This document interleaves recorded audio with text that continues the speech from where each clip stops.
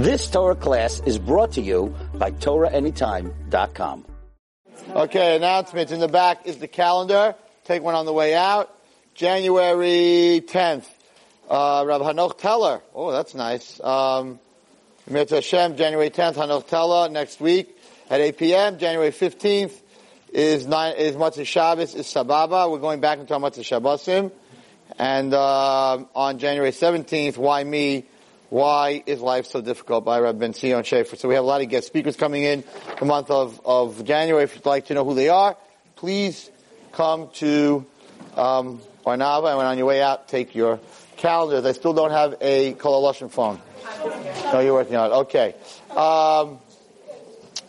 Before Nechama comes up, I just want to welcome all the people that are watching tonight live. I believe that Detroit is on and Lakewood.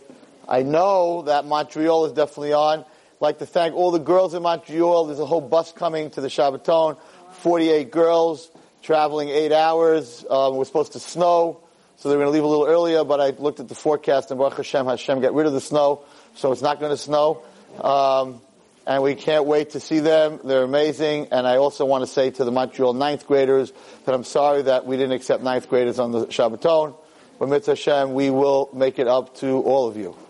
And St. Louis is on tonight, and California. So we want to say hello to everyone in California who will actually see this tomorrow night, because in California right now it's only 6 o'clock.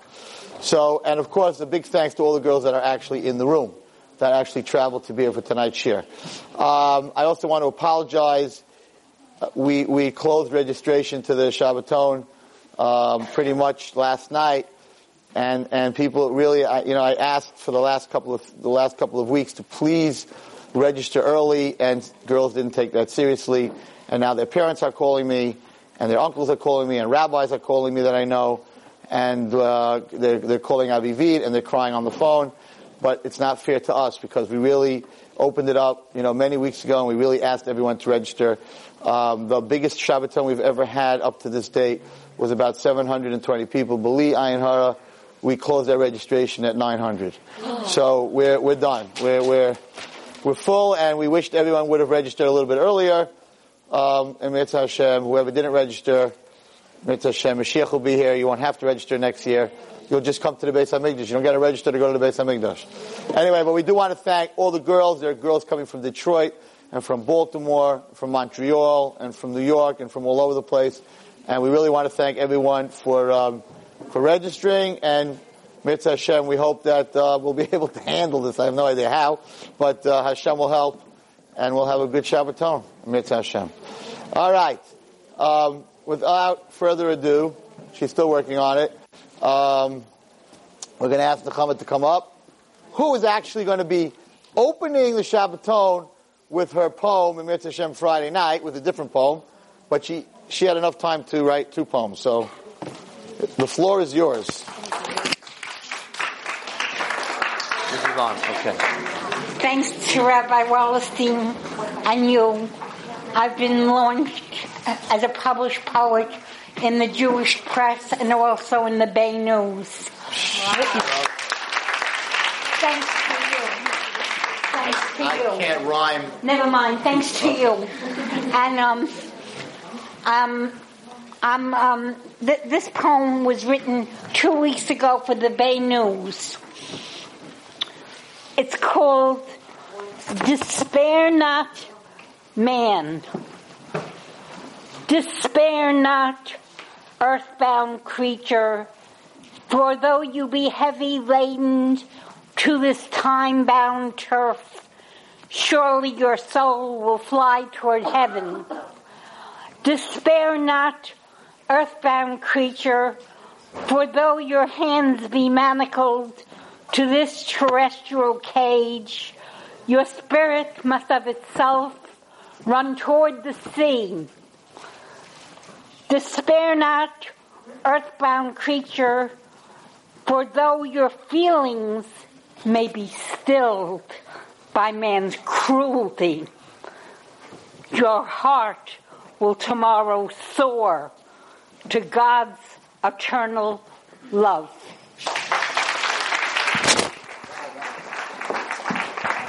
Thank you. You're getting better and better.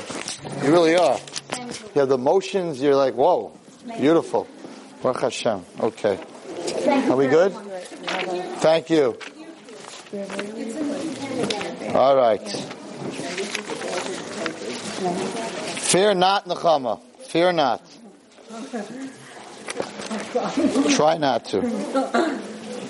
Okay. We good? Technology. By the way, for anyone who's still on Facebook, being that I have some time to speak, today, no, I'll take the phone. We're on? Yeah. So today, someone called me from Eretz Yisrael and told me that on the headlines of Eretz Yisrael News today was that a 16-year-old Jewish kid committed suicide because of, on Facebook, he was being bullied. And in Eretz Yisrael, this is not something that, in America they talk about it, what is it called? Cyberbullying. And they never had this in Eretz Yisrael. So today in the headlines of Eretz Yisrael was about a 16-year-old Jewish boy who killed himself because guys on Facebook or girls on Facebook were cyberbullying him. So all those who still think there's nothing wrong with it. And then the second piece of headline news in Eretz Yisrael was about a 12-year-old girl who, I don't want to use the word, was attacked by a man, and the whole meeting that happened between the two of them was arranged through Facebook. So he was arrested today in Eretz Yisrael, and the whole Eretz Yisrael is talking about it. So for all those who are still on Facebook, hey, wake up. I deleted mine last week. You deleted yours last week. Baruch Hashem. Just in time. Okay. Just in time. All right. Now this side, young ladies in the front row, you're supposed to say, what's Facebook? Uh-oh. You're not supposed to know what I'm talking about. Okay. So, this week's parsha begins the following. It's Parshas Bo. Bo equals 3. Beis Aleph equals 3. Beis is 2. Aleph is 1 is 3. There are 3 makos, 3 plagues in Parshas Bo. Arba, which is locust. Choshech, which is darkness. And Makas Bechoros, which was the striking at midnight of the firstborn.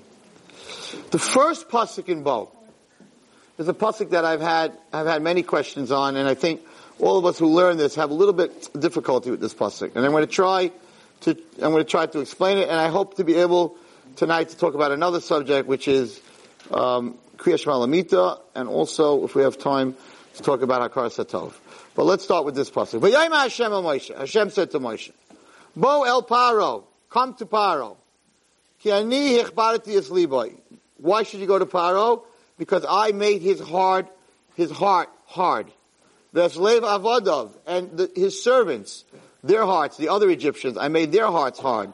Leman shisi oisoisai eli b'kirboy. In order that I can put these signs, that I could do more makos. Hashem said, I want to do more makos. 7's not enough. I want to give them another 3. Of course, the final one was Makas Bechoros.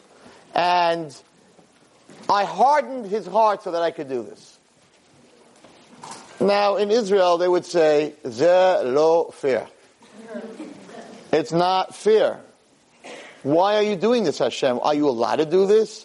Are you allowed to make someone's heart hard so that he loses his bechira?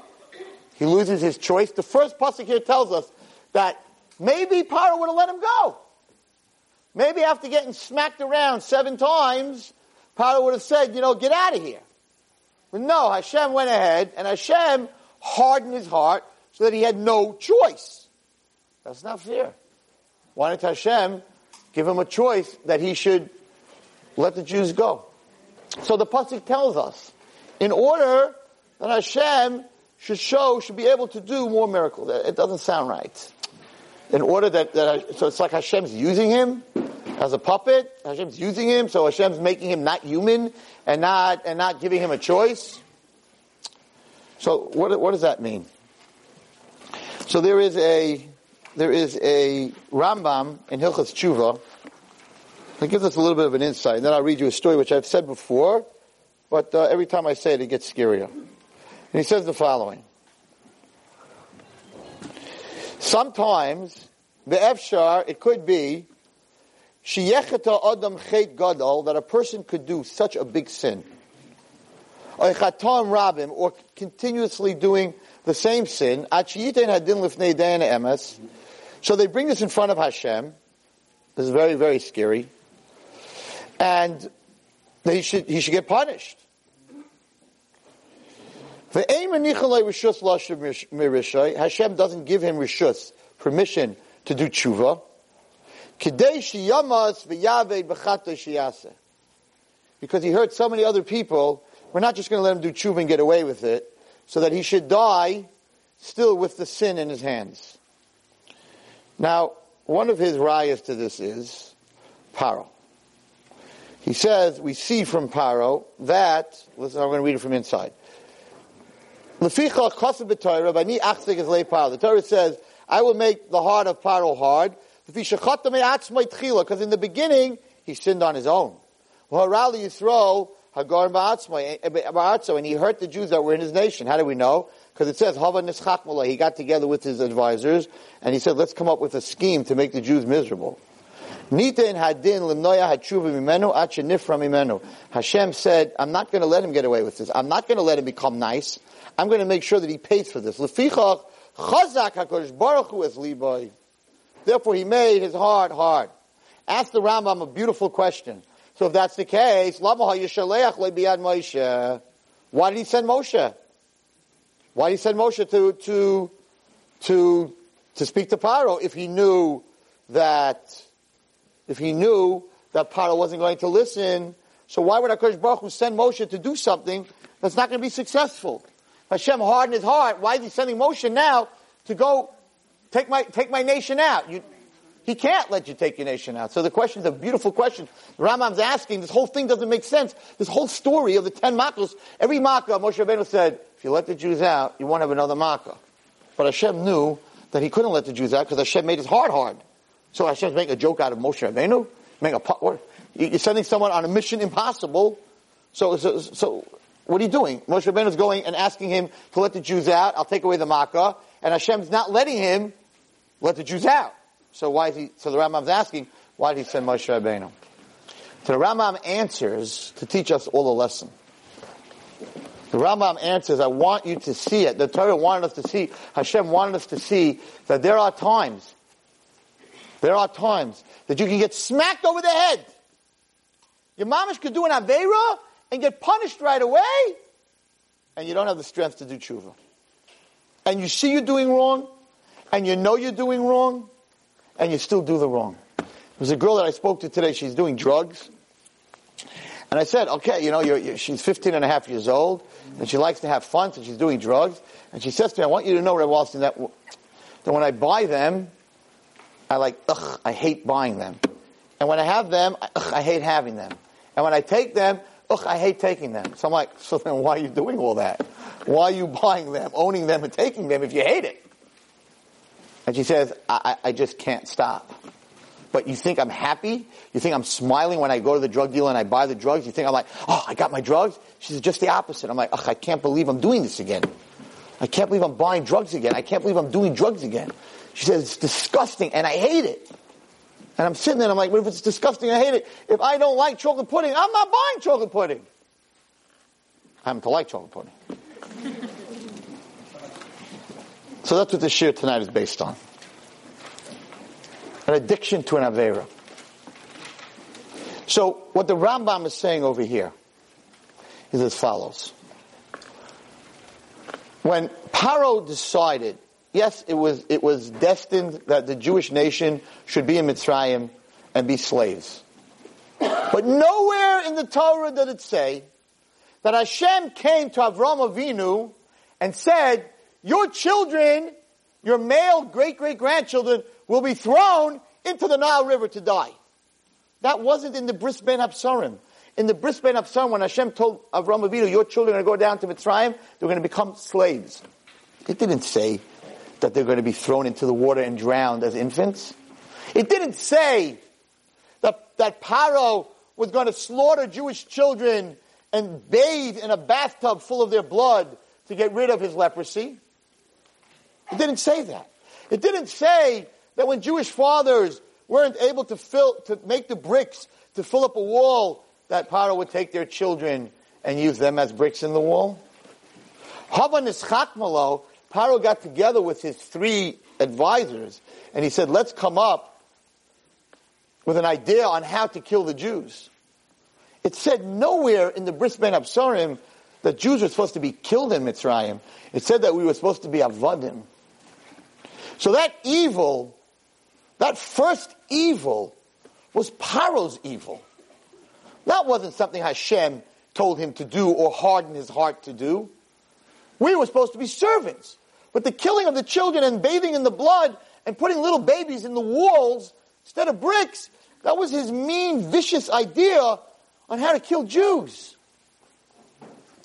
Hashem said that you're never going to be forgiven for. So even though I'm going to hit you and I'm going to hit you and I'm going to hit you, and you're going to want to get out of this, no, you're going to pay the price for killing my children. You threw them into the water. You killed my children.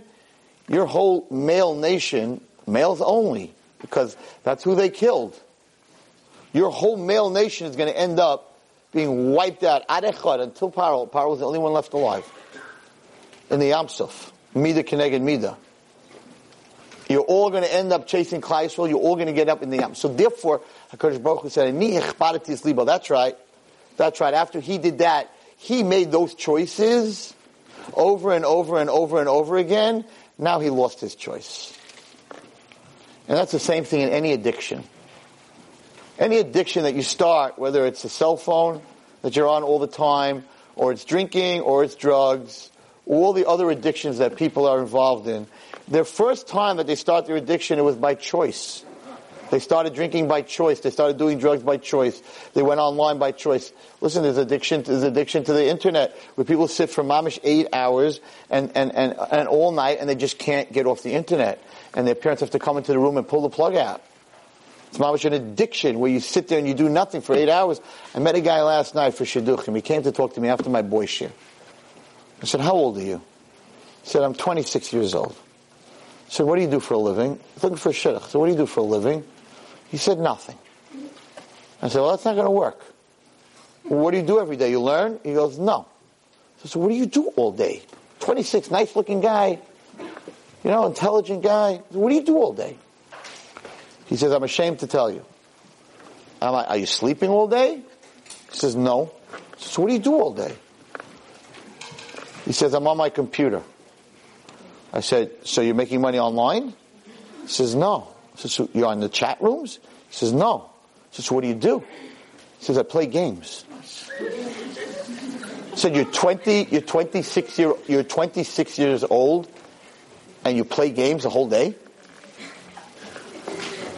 So he said, I happen to know another guy like this. So I said, I know what kind of games you're playing. You're playing war games. And you're online. It's live. It's not playing against the computer. There are hundreds and thousands of people, or maybe tens of thousands of people across the world that are in that game, and they're all shooting at each other. I said, how many hours a day are you playing this game? And he said, 16 hours. And you know what else?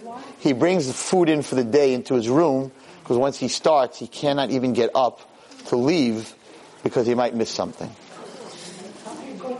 So that's an addiction.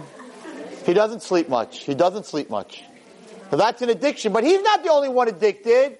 There are thousands of people across the world in different time zones, and they're all in that game. And I know another guy who's 23 years old who has no life whatsoever. He lives alone in a room, in an apartment, and all day long, all he does is he sits fixed to the computer and he plays war games. So I said to him, I said, listen, you're 26 years old. You know it's not real. You get killed like 100 times and you get back up.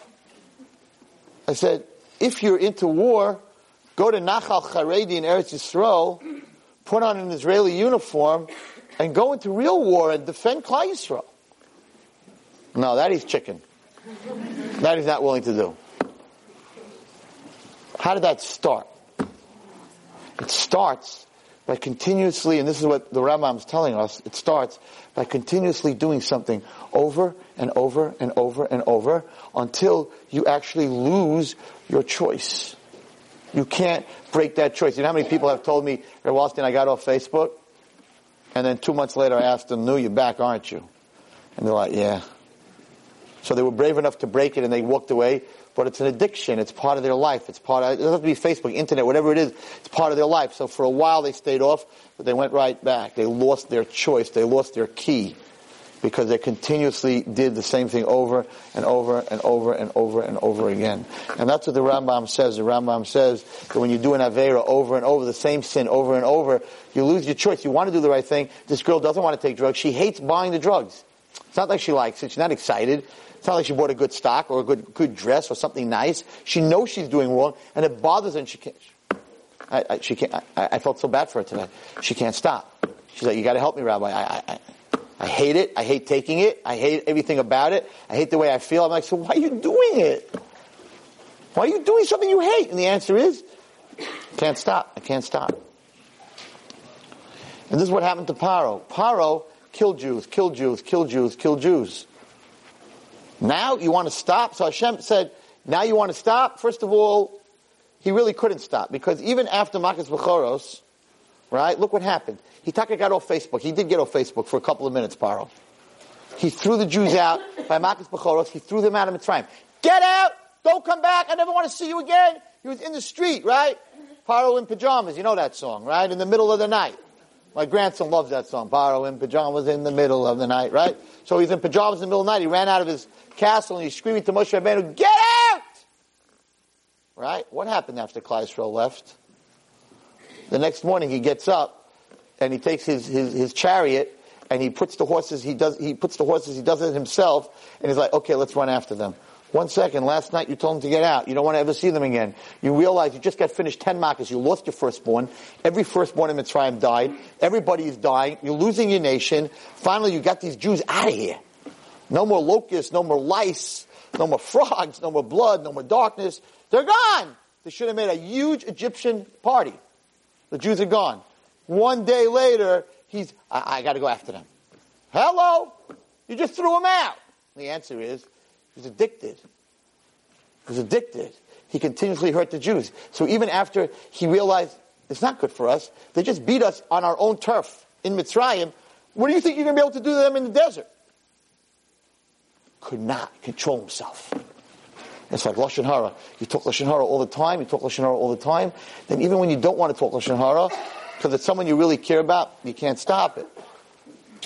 So the question is, it sounds very scary. Rabbi Wallerstein, what are we going to do? What are we going to do? So I'm really sorry, I talk to boys, and now I want to stop. And part of the kapara, part of the getting forgiven, and part of the tshuva is the struggle after you stop to be able to be completely stopped and not go back into it. That struggle, in other words, anything that a person does wrong, you miss it when you stop it.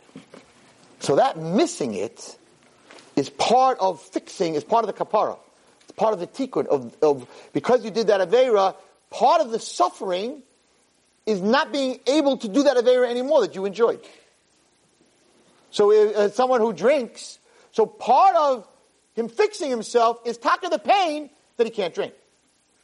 If a girl talks to boys, right, and she stops, part of fixing, part of the tikkun, part of the pain of the tikkun, of the tshuva, is that since I used to talk to boys, and I like to talk to boys, and now I can't talk to boys, so now, Rabbi Wallerstein, I miss it so much, it's making me crazy. That's right. That means you really did tshuva. That missing it, and that pain that you have by missing it, which you really created yourself, that's your tshuva. So when you step out and you do an aveira, and then you say, I don't understand. I feel I'm in so much pain. It's withdrawal. That's right. That is the tshuva. When you do something wrong that you never did before, that the rest of your life that you missed that you missed what you did, that's part of the tshuva. And if you don't miss it, then you're not really doing tshuva. The final tshuva is when you hate what you did. You see, I have that problem. There's something that I used to do, and I still talk to my friends about it. And I remember the good times that we used to do it, and I know that I didn't do a full tshuva. I don't feel rotten about it. When you finally feel rotten about it, in other words, when you talk to your friends, I gave up Facebook, but it was fun. It was fun when I was on it. As long as you're saying it was fun when you were on it, your tshuva is not complete yet. Your tshuva comes complete. No, you have charata. You have charata. I used to gamble, right? I used to be a big gambler. So when I stopped gambling, so I missed it. Of course I missed it. Could make $100,000 in 20 minutes. And now I got to work a whole year and customers screaming at me and I have to beg to get money and companies going bankrupt. Leave me alone. Just go down, play some cards, make my hundreds. What do I need this for? Right? It's always in your head. But I stopped 15 years ago. But there were some crazy nights that I made crazy money, crazy stories. I'm a pretty famous guy. Called the Jewish Gentleman. The only guy that sat by a table, and they used to give me Nestle's Crunch. Everyone was drinking beer and whiskey and smoking, or I was a clean kid. Nestle's Crunch. The only Michigan in the whole casino, Nestle eats Nestle's Crunch at a table. And I, in my head, made it good, because anytime we do something wrong, we make it good. Facebook, I'm contacting my Bali Tshuva friends from camp. I can't pick up a phone, so we always make it good. We're not bad people. We make everything good. So what I do wrong, it says you're not allowed to gamble. The Gemara says 2 reasons a person is not allowed to gamble. 1, you're stealing. When you gamble with another Jew and he loses, right? He does. If you tell a guy before he comes to play, you are definitely going to lose. I'm going to sit all night with the same cards, right? In poker, 4 of a kind that can't lose, right? And I'm going to sit there all night, and you're going to keep losing. The guy's not going to come play. He thinks he can win. So therefore, the Gemara says that if someone comes and thinks he can win, and he loses, you stole from him. So it's mamish geneva. And if it's geneva, it's a big avera. So you're not allowed to play. You're not allowed to gamble. And the other reason the Gemara says you're not allowed to gamble, b'kei dake shalom. Why? Because if everyone in the world would gamble, so then everyone would make money from each other. I take money from you, you take money from her, she takes money from her, they take money from them. But none of us would work. We'd all play cards all day and play dice all day. There'd be no farmers, no shoemakers, no dressmakers, and the world would be destroyed. The world would be destroyed if everyone gambled. So the Gemara says, b'kei dake olam, because if people are going to gamble, there's not going to be any world. So therefore you can't gamble. So, hey, I had it all answered. Number 1, I have a business. I have people working for me. So my gambling is not a business. I don't do it for a living. It's just for fun. So I have people working for me, and they're making money and plastic bags and all that stuff. So for that reason, I don't gamble for a living. Therefore, has no problem with the first reason in the Gemara. That's not my problem at all, because I'm not doing this for a living. It's a hobby. I'm having a good time. The second reason that you're stealing from a Jew, I never played Hanukkah. I never played with my friends on Hanukkah. Chas v'shalom, that's stealing. I only went to casinos. Casinos belong to Goyim, belong to New Jersey, to Las Vegas. So they're saying, come and play us. That's how they build those huge buildings and have 2,000 people working, because everybody ends up losing. So they're like Goyim, and they're saying, come play us. So I'm not stealing from any Jews. So Reb Wallerstein felt at that time I wasn't doing anything wrong. Not only that, but I made sure that when I sat by the table, I always tipped the dealer very nicely, so it would be a Kiddush Hashem. To make a Kiddush Hashem. Everyone else is sitting there screaming. I'm sitting there making a bracha on my chocolate, right? And I'm tipping the dealers, and everyone's saying, look at this Jew. Jews aren't cheap. I mamish went down to change the way Goyim look at us. I was l'shem shemayim. The shul in Atlantic City, if you go to the shul in Atlantic City, because of course you don't miss a minyan, right? Even though there's a bigger minyan in the casino, because there's not one person in the casino that's not praying. Everyone's praying. Hey God, if you give me this, I'll do this, you do that, right? Everyone's making deals with Hashem in it. There's no atheist in a casino. No such thing. Everyone believes God when they walk into the casino. God help me, right? Everyone's praying. You walk by, it's like praying. Jews, everyone's praying different prayers, whatever it is. We even wanted to make a minyan once there. Okay, whatever. Anyway, so there's a shul called Congregation Rodev Shalom in Atlantic City.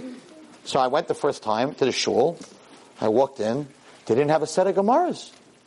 They didn't have a set of Mishnah Brurahs. They didn't have a set of Mishnayos. I said, what are you talking about? The next time I came down, I went to Eichler's. I bought Gemaras. Mishnah Bruras, isn't that great? In Sedayim, I brought Svarim, down to Sedayim. And if you go into Shul, you should never go there. Donated, Zechariah Wallerstein. I'm so proud of myself. I'm Mamash a Tzaddik. I thought. Until I learned the Kavayasha and found out that I was very, very wrong. And that the money somebody makes on gambling goes to the dark side. Belongs to the Satan. To the Kodesh Baruch Hu, that God doesn't give money to gambling. And God doesn't give money to people who work on Shabbos. How come people who work on Shabbos make money? Where does that money come from? How do they make a parnasa? Where does that key come from? I'm working on Shabbos. Hashem can't give them the money. How do drug dealers have billions and billions of dollars? Hashem doesn't give drug dealers money. So the Kavayasha says that the money, that when Hashem created the world, Hashem created the power of the dark side and the power of the good side equal. And the Satan came to Hashem and said, Hashem, what about money? You have all the money in the world, and you're going to reward the good. You got to give me money to be able to reward the bad. So the Kavayasha says Hashem gave the Satan as much money as Hashem has. That's how much money the Satan has. So all the gambling money, drug money, Chal Shabbos money, and people who cheat, and people who sketch, and all that money, that doesn't come from Hashem. That comes from the Satan. And when you die, the Satan takes your soul and says, you're my partner. I'm the one who supported you your whole life. I own you, and he puts you in the Tehillim, the 7th level of Gehenna. No Kaddish, no 11 months. You're stuck. You're done forever. And not only that, scarier, Kavayasha says that the money that you get from the Satan, when you won that money and you paid your kids yeshiva, all the Torah that your kids learn go to the dark side. And every mitzvah that your money goes, all that money, all that stolen money, and all that money you work on Shabbos, and all that money that you gambled, all the money that you made, every penny of that belongs to the Satan. So if you built a yeshiva and a kollel and they're all learning Torah, all that Torah never gets to the light. That's what supports the dark side. The dark side gets no unika, gets no power from the dark side is dead. Their power comes from our kedusha, from our holiness. So I said to myself, what am I doing? If I go to the casino and lose money, I'm an idiot. If I go to the casino and I make money, I'm a partner with the Satan, not interested. So from the day I opened that sefer, and I saw that Kavayasha, which Hashem sent me as a miracle, I davened in a shul that I had never davened before, and I just pulled out the sefer. I didn't know what a Kavayasha was, and I just opened it up, and that's where it opened up to. And that next week, I was flying to Vegas. The next week, I was going to Vegas. And I opened that up, and that was it. Over. There was no discussion. I stopped dead. I'm a study. In Vegas, I'm a study because of how I used to play. Nobody ever on the level of my playing stopped gambling. Only ones that stopped gambling were either they committed suicide or they lost everything in the world. Otherwise, there was no such thing. So they called me up and they said, come on, where are you playing? Where are you going? You're flying outside the United States. What's going on? Where are you going? I said, no, I stopped. And they said, it's impossible. Are you in GA? I'm like, no, I'm not in GA. Gambling Anonymous? No. So why'd you stop? I said, God. They said, come on! What does he have to do with it? That's how I stopped. Now, did I do tshuva? 15 years. 15 years. I haven't stepped foot in any of these places. Not only in the casino, but even in the city. I will not stop in Vegas to get to California. So am I done? Am I over? Did I do my tshuva? Yes. No. Yes. Absolutely not. You know why? No. When I get together with my friends, we had some crazy nights, crazy stories. When we talk about it, I'm like, whoa. I'm like, wow. Crazy, $1 million, crazy stuff. Chinese people, crazy stories. I've got crazy stories. I mean, between Lake Tahoe and all these places that I went, crazy stuff. So when we get together, we're like, oh man, you're still not going anywhere? I'm like, nope. And they're like, but you remember? And I'm smiling. You didn't do tshuva yet. Your real tshuva is when they mention it, and I say, ugh, what an idiot, how much time I wasted. I could have been giving shiurim, I could have been learning. Feh! Don't you dare talk to me about that. Then you did tshuva. As long as it's still a good memory, and it's fun, and it's funny, it's no good. But that's what happens when you lose your key. When you continually do the same thing over and over, even though you're making it right, it becomes part of you. And it's tough. It's tough because you've tasted sitting for 10 minutes and walking out with $120,000 in your hand. There's nothing in the world that you can do in 10 minutes. You got to work for a few years or a year and work, you break your head 40 hours a week to make $400. And this took $400 was a tip. Took 2 seconds. So that becomes part of you once you do that. And it's a continuous struggle. Continuous struggle. And it's hard to beat. And the minute you think you beat it, and you think you can go back into casino and not play, you're done. You think you can go onto Facebook, you can go back and not go to the wrong places? It doesn't work that way. Says the Rambam that if you do something over and over and over, you lose the koyach to walk out of it. And even when you walk out of it, it's something that's on your shoulder for a long, long, long time. So don't go there in the first place. Don't think I could start this behavior and walk out, because you can't. The Yetzer Hara is not interested in one Avera.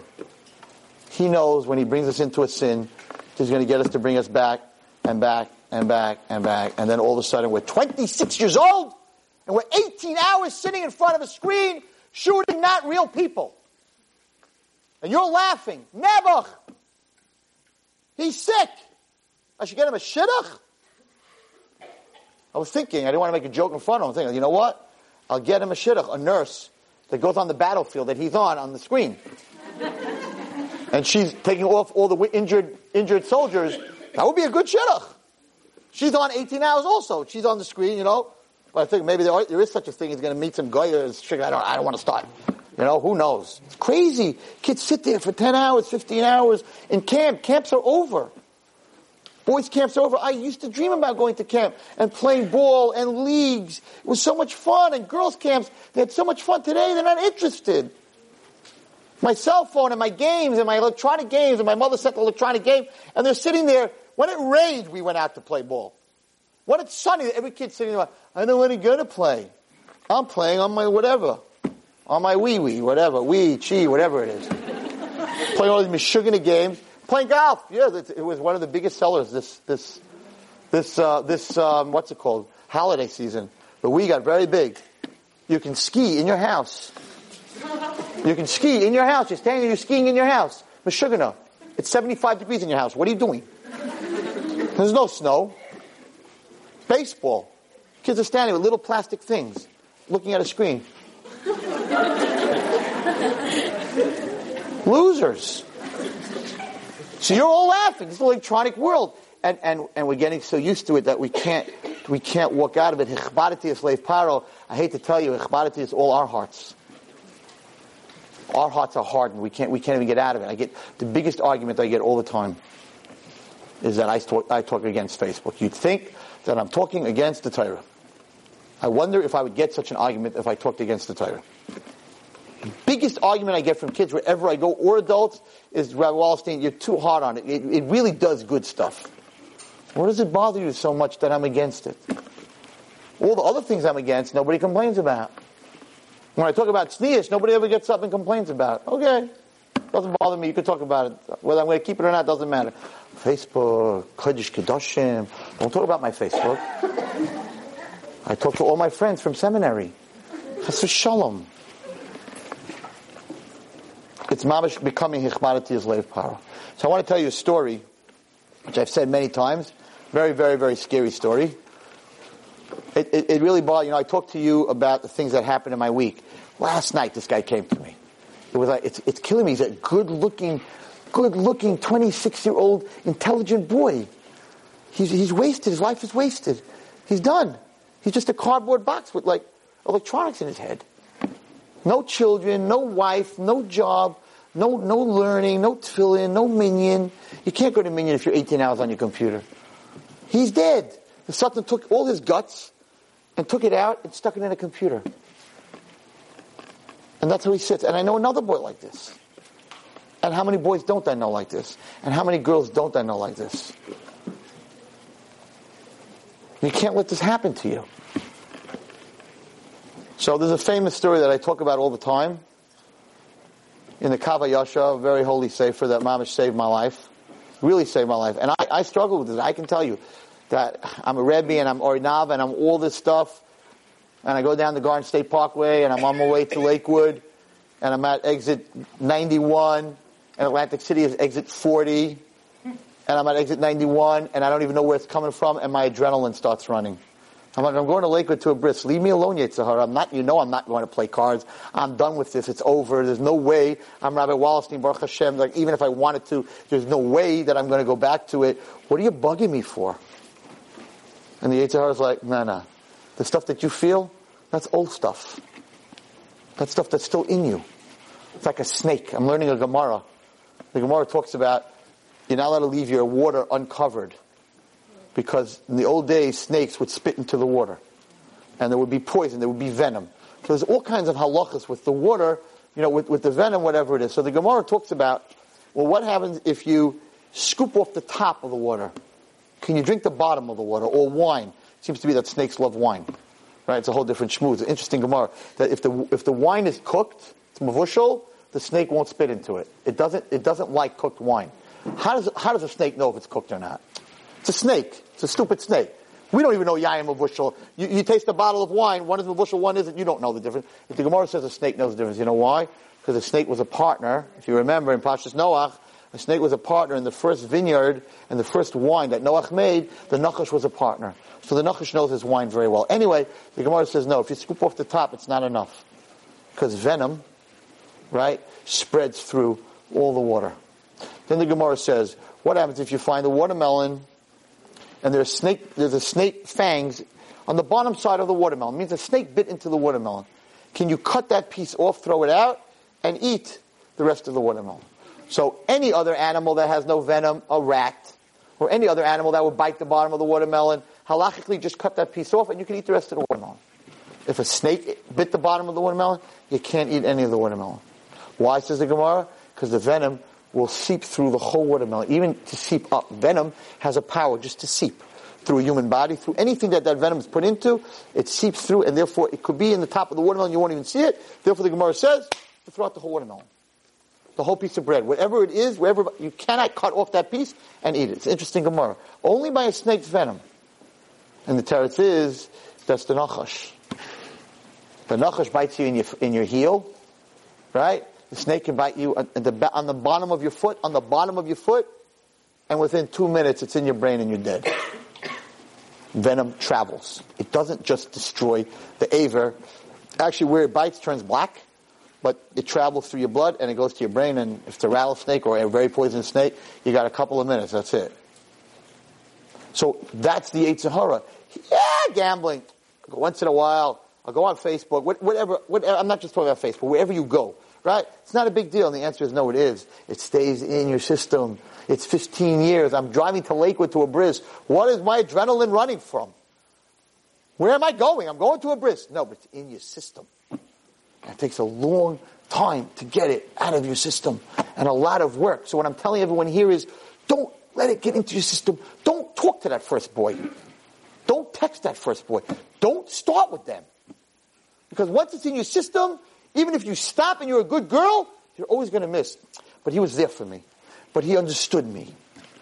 If you never talk to a boy, you're not missing talking to a boy. You talk to him once, it's in your system. That's what the Rambam's saying. The Rambam says, so what do you do if you talk to do it over and over and over? He says, and I'll explain to you how his answer. So there's a story in Perek Chafei in the Kav Yosh. I'll end with this. I saved my good stuff for Shabbos. So everyone who's there, my good stuff's on Shabbos. But I'm not going to talk about gambling on Shabbos, that's for sure. So the Kav Yosh says a story like this. He says there was once a Mayil, and he was a very, very, Mayil is someone who does a bris milah, gives bris milahs, and he was very, very, very, very stingy. He was so stingy, this guy. He was a billionaire.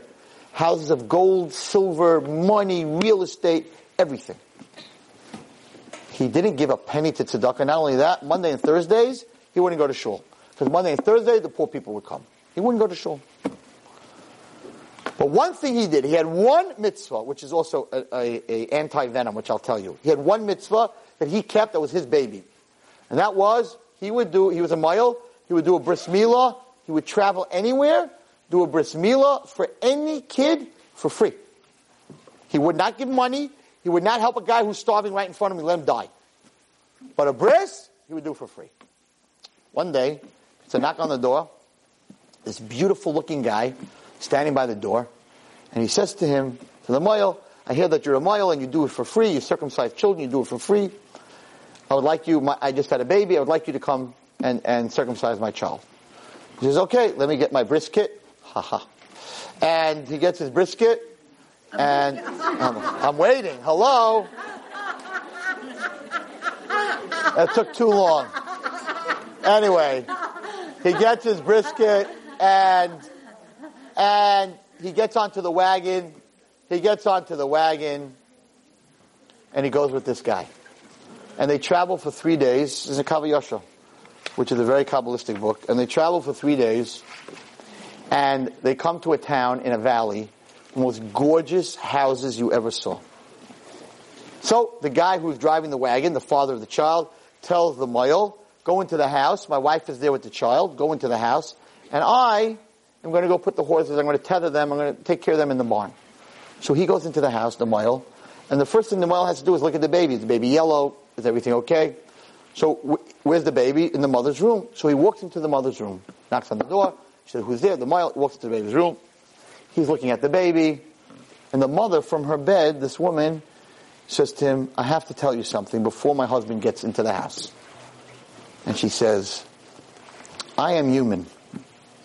My husband is not human. It's a true story. My husband is a Shin Daled. It's a shade. A Shin Daled is a creature that was created on Friday, between sunset and sunrise. There were certain things that were created. They're called changelings. They are not friends of ours. They are the reason that, if anyone is ever involved in building fixing a house, so if you're fixing a house, you're not allowed to move a window.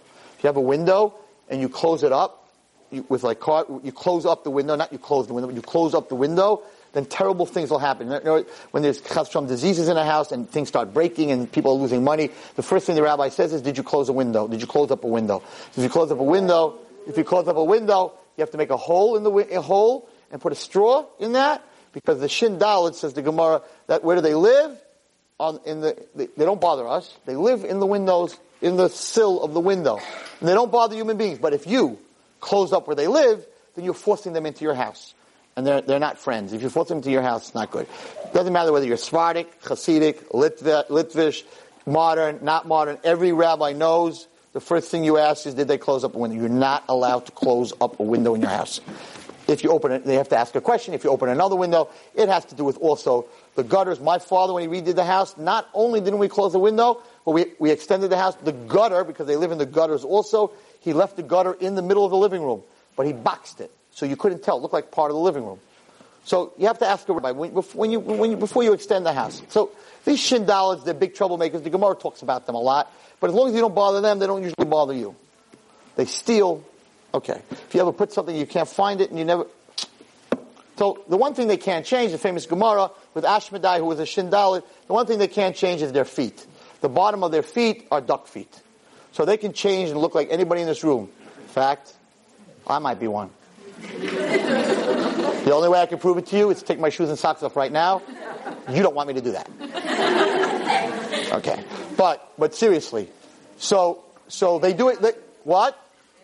Maybe on Shabbos? I don't think so. No. I don't think so. Anyway, no, seriously. So she tells the moil that my husband, who took you here, he's not human. He's a Shin Daled, and I hate to tell you this, but this whole town in this valley, everybody are Shin Daleds. If you want to make it out of here alive, you have to know a rule about the dark side. If the dark side gives you something, and you take it, and you benefit from it, they own you. As long as you get no hana from them, you get nothing from them, they have no power on you. So no matter what he offers you, don't tell him I'm telling you this because then I'm dead. Whatever he offers you, just make an excuse, don't take. This guy Nebuch, this poor moil, he's white. Oh my gosh, I came to do a bris milah. I'm dealing with Shin Daleds, right? Anybody, but okay, he's in trouble. So in walks this guy, Shalom Aleichem, sit down, let me give you something to eat. Moel says, I'll tell you the truth, the trip was very long. I'm not feeling very well. I'm very nauseous. I need to go to sleep.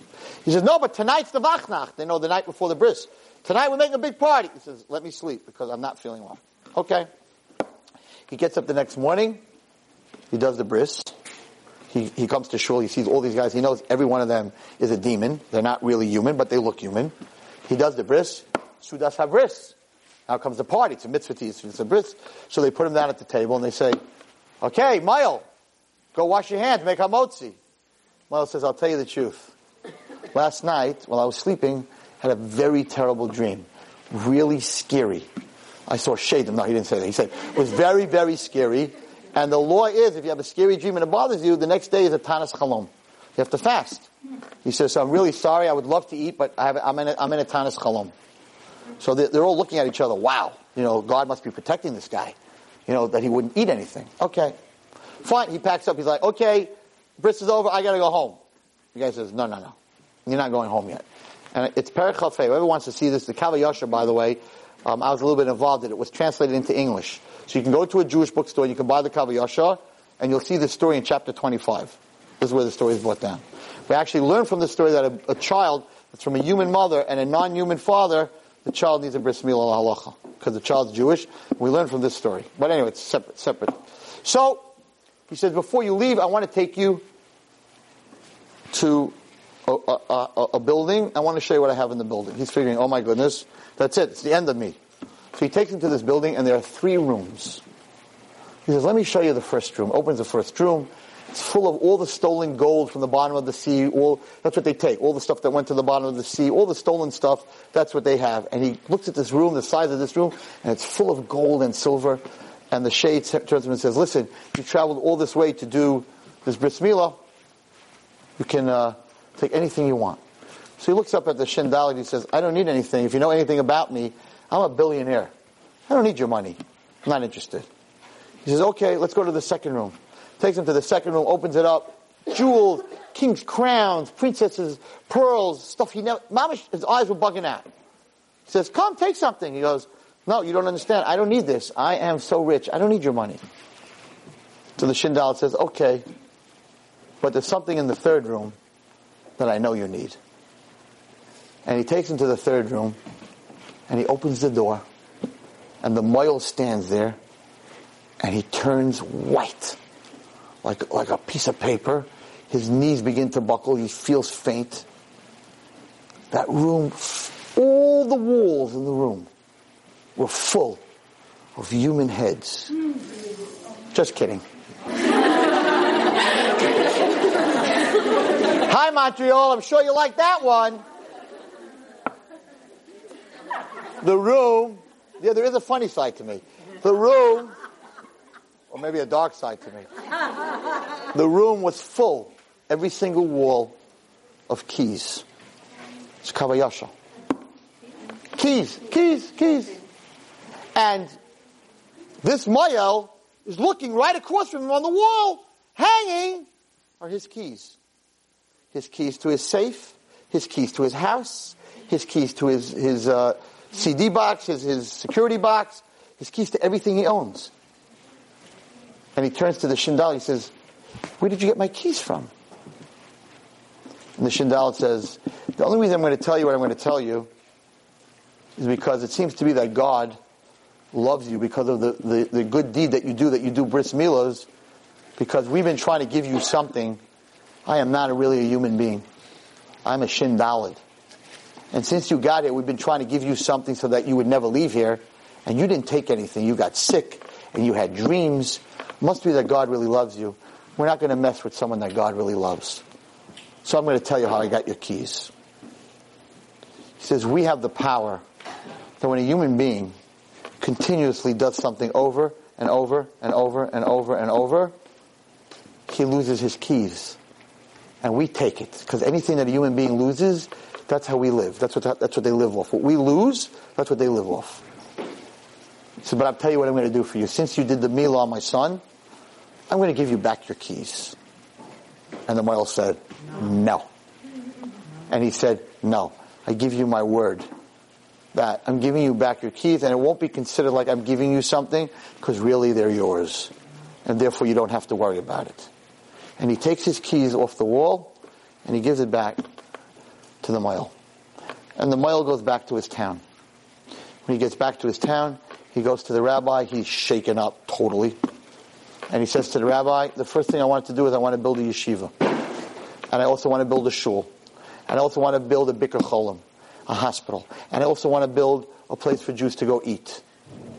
And he took out all his money and he used it to give tzedakah. And everybody in the town was like, this was, Mayor the Miser. Like, how could it be that he's doing all this? And he got up in shul and he said, I want to tell you all a story. And he told them this story. And he got back his keys, and once he got back his keys are an example, a representation of choice. It doesn't mean physical keys. It means spiritual keys. The keys, the ability to make a choice. So the question is, ladies and girls, what do we do if we lost our keys? We're not in a Shindalad's warehouse to get back our keys. How do we get back our keys? How do you get back your choice? So many of us have lost our choice because we've done something over and over and over, and even though we want to change and we want to be helpful and we want to do kibbutz b'aim and we want to talk to our mothers nicely, we can't. Even when she's nice to us, we're nasty to her. We can't be nice to her. Even when she's nice to us. You're nasty. Why are you nasty? And your mom looks at you and says, why are you nasty? I just told you I'm taking you to Florida. Who did you take me to Florida? I want to go with my friends. Where is that coming from? The answer is, you lost your keys in kibbutz b'aim.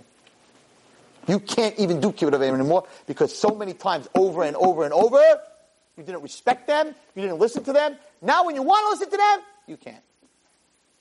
That's just kibbutz b'aim. In all different aspects of life. So many of us have lost our keys. How do you get it back? Says the Rambam. This is the Rambam. This is what the Rambam's talking about by Paro. He lost his keys. He threw them out of Mitzrayim and ran after them. It's like you took your drugs, you threw it in the toilet, and then you put your hand in the toilet and took them out. You threw them in the toilet already. How do you get your keys back? So, we're going to a hotel for Shabbos. Mitzvah Hashem. Maybe Mashiach will come, and Mitzvah Hashem, we'll go to the big hotel in Yerushalayim. Bezrat Hashem. Have to return everybody's money? All right, no problem. How do you get your keys back? So the Rambam says, when you're going to go to the hotel and you lost your key, you lost your key. How do I get back in my room? You go down to the manager, and I'm not talking about today. Today they have computer keys, so you just mix another one. In the old days, you had a key, a hard key. You couldn't make another one. They weren't locksmiths in the hotel. So what happened when you lost your key? Interesting key.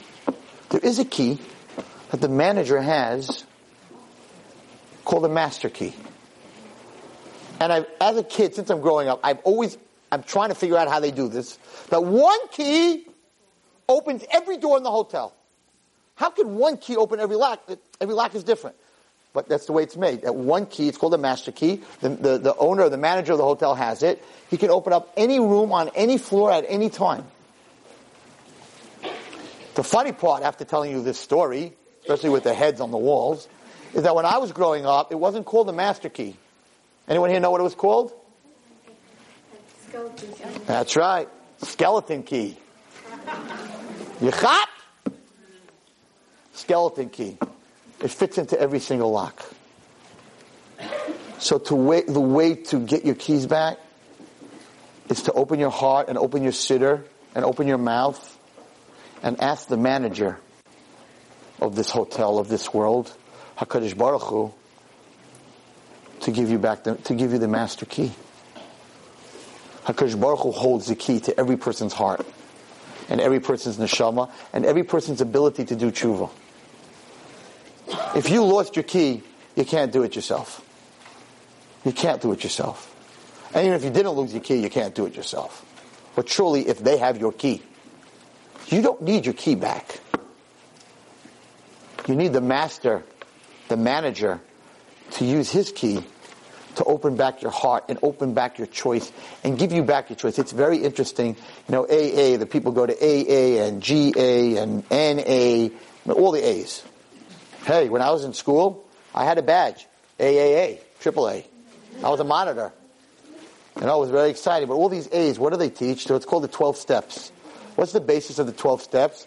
The basis of the 12 steps, they don't call them Ar Hashem, but they call it the Supreme Being. The basics of AA or all GA is religion, is belief in God, is connecting to God, and through God getting the strength to overcome your addiction. They're copycats. AA is 100 years old. The Kavayasha is 350 years old. And the Rambam is older than that. If you need your key, all you need to do is to daven to HaKadosh Baruch Hu. HaKadosh Baruch Hu has the master key. May we all be Zoicha that he uses that key to open the door to the third base HaMikdash. B'mher b'yameinu amen. You've just experienced another Torah class brought to you by TorahAnytime.com.